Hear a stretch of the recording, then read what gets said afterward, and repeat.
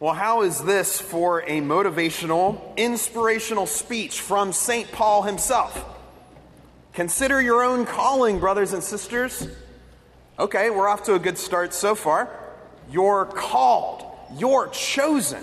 God drew you here to this church today. Think about that. Consider your own calling, brothers and sisters. And then he goes on to say this. Not many of you were wise by human standards. Not many were powerful. Not many were of noble birth. He could have gone on and on. Not many of you were smart. Not many of you had a whole lot of influence or talent or skill. Not many of you had a lot to offer at all. You're not all that impressive. Are you feeling inspired yet? Wow. But really, what a beautiful gift this is, that we're not very impressive after all. We human beings, mere mortals, we're dust. We're practically nothing. And that is actually a gigantic gift. Because then St. Paul reveals the heart of his message. God chose the lowly and the despised of the world, those who count for nothing, to reduce to nothing those who are something. God chose the unimpressive to shame the impressive, so that no human being might boast before God. The early church understood this, as counterintuitive as it may seem to us. They knew that it was actually to their advantage that they were not very impressive at all, that they had practically nothing going for them. There's this book out there that I really like. It's by Monsignor James Shea, and it's called From Christendom to Apostolic Mission. And it's a really powerful little book. If you've never heard of it before, I recommend it.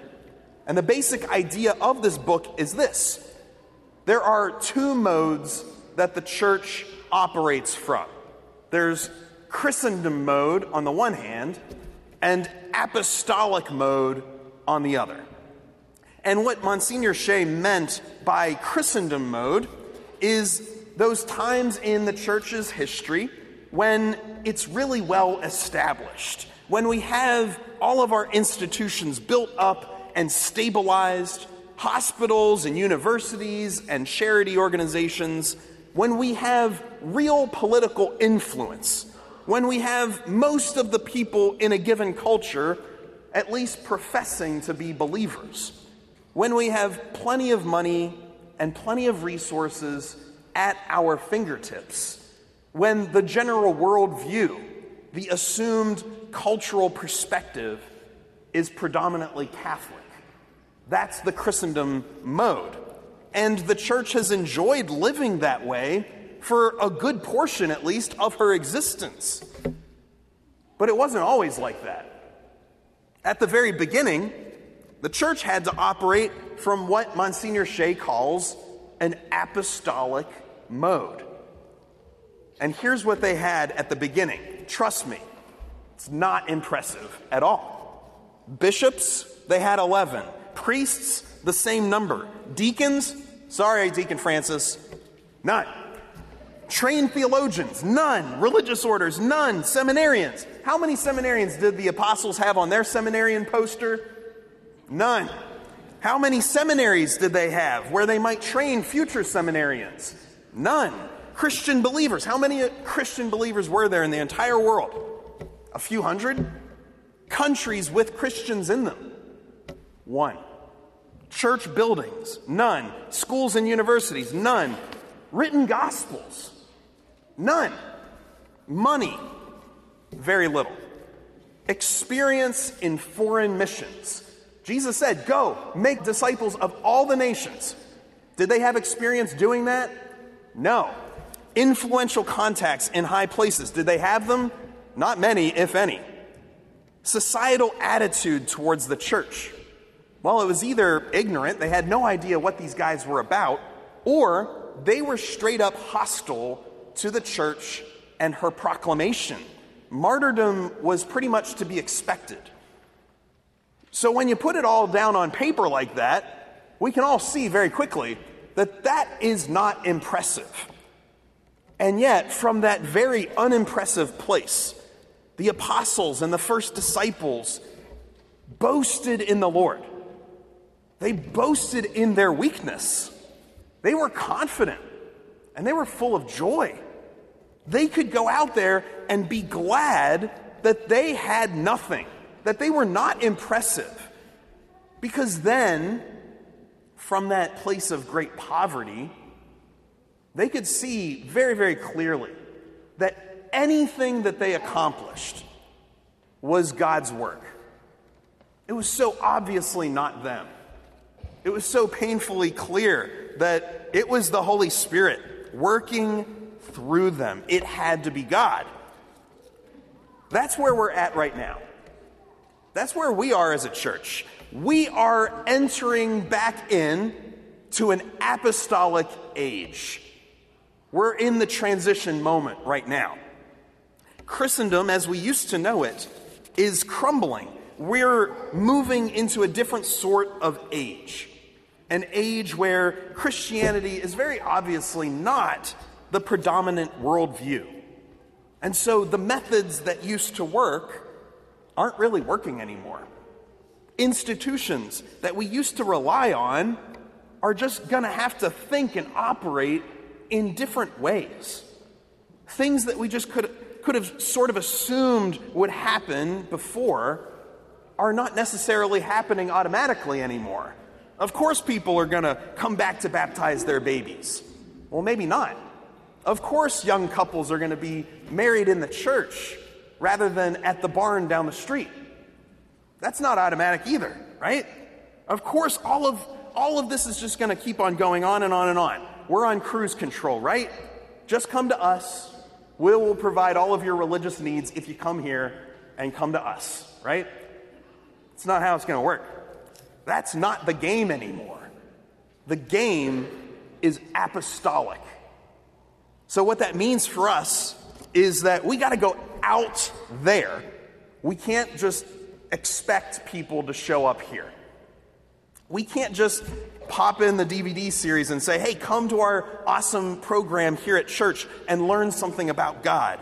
We actually need to go out there into ordinary people's lives and, maybe be a little bit unimpressive at times, but then we can, from that place of poverty, allow God to work through us, just like those first apostles and disciples. That's amazing. What an amazing time to be Catholic. Because how are we going to accomplish that mission? Who's going to do that? I'm looking at him. I'm looking at him right now. You are. You.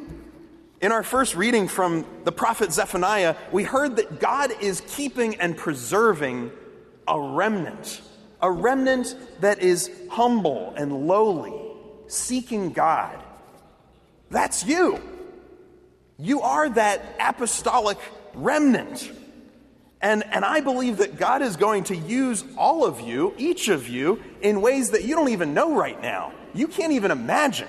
Little ways, humble ways, powerful ways, beautiful ways in the people's lives that you already come into contact with on a daily basis. You don't even have to go that far. You are going to bring the people in your life the gospel of Jesus Christ. Now, maybe at this point, you want to throw up your hands and say, well, but Father, I don't have a theology degree. I'm not qualified. I don't have any training in this area at all, and I don't even know what I'm doing. If that's you, then good. That's what I got to say. Good. Because now you know, you just heard it in that second reading tonight. Now you know, as St. Paul told us, that God chose the foolish of the world to shame the wise.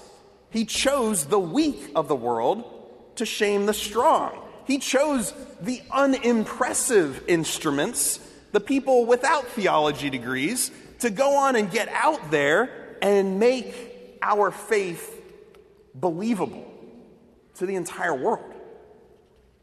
And that's really freeing, I think. It's really liberating once we realize that we don't have to be impressive. We don't have to pretend and perform. I don't have to be something that I'm not. I can just be myself, get close to God, grow in faith through the sacraments and through Scripture, make room for the Holy Spirit to do His work, and that itself will transform the world around me. Sherry Waddell, in her book Fruitful Discipleship, said this: "There's no such thing as missional unemployment for the baptized." Nobody in this church right now, nobody in any single pew is unemployed in the church, in the kingdom of God. Now, not all of you volunteer at St. Bede, maybe. Not all of you work over in the parish office, right? Not all of you are serving as lectors.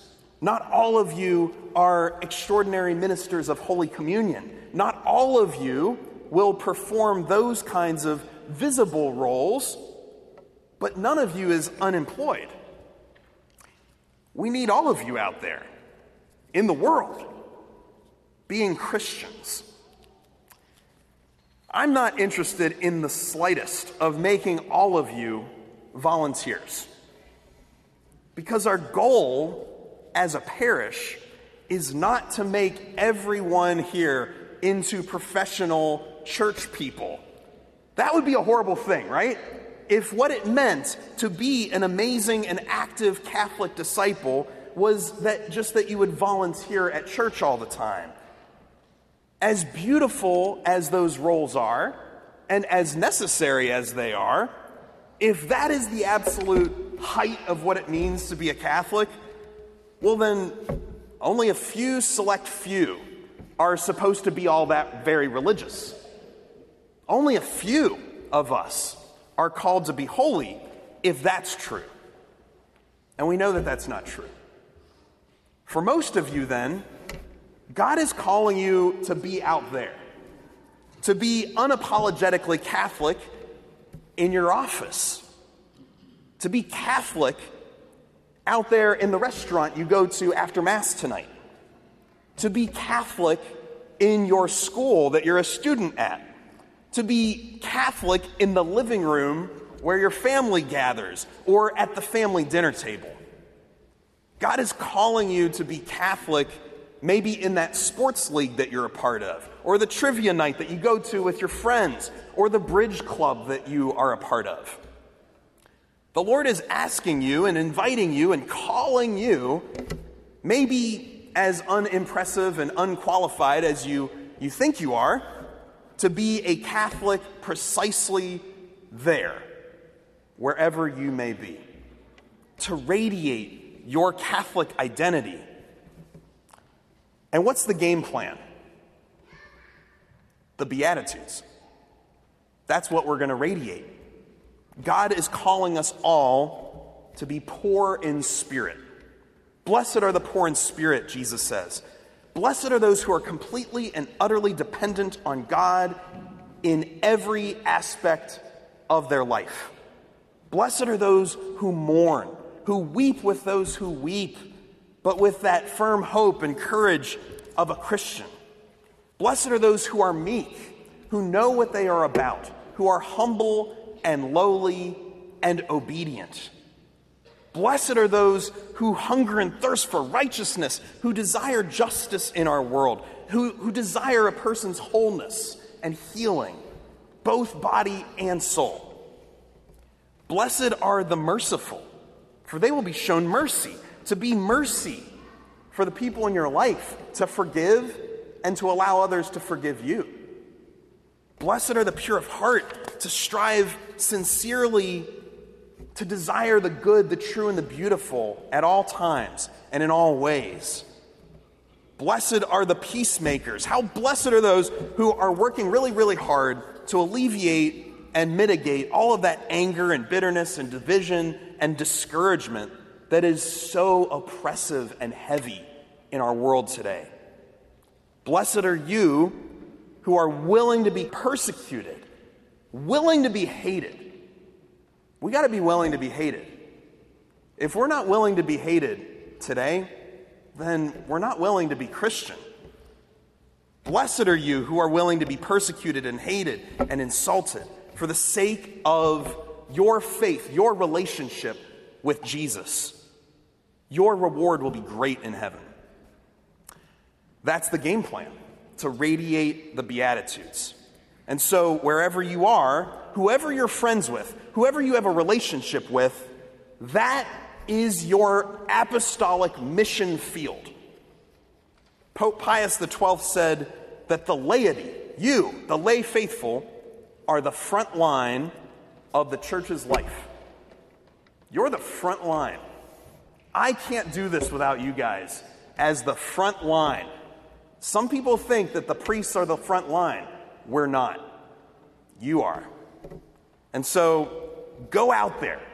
Come here to be fed and nourished by the body and blood, soul and divinity of Jesus, and then go back out. And then come back to worship and be nourished again, and then go back out, right?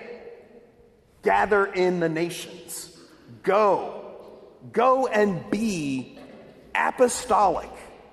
Radiate the Beatitudes. It's time to go and be the front line of the church.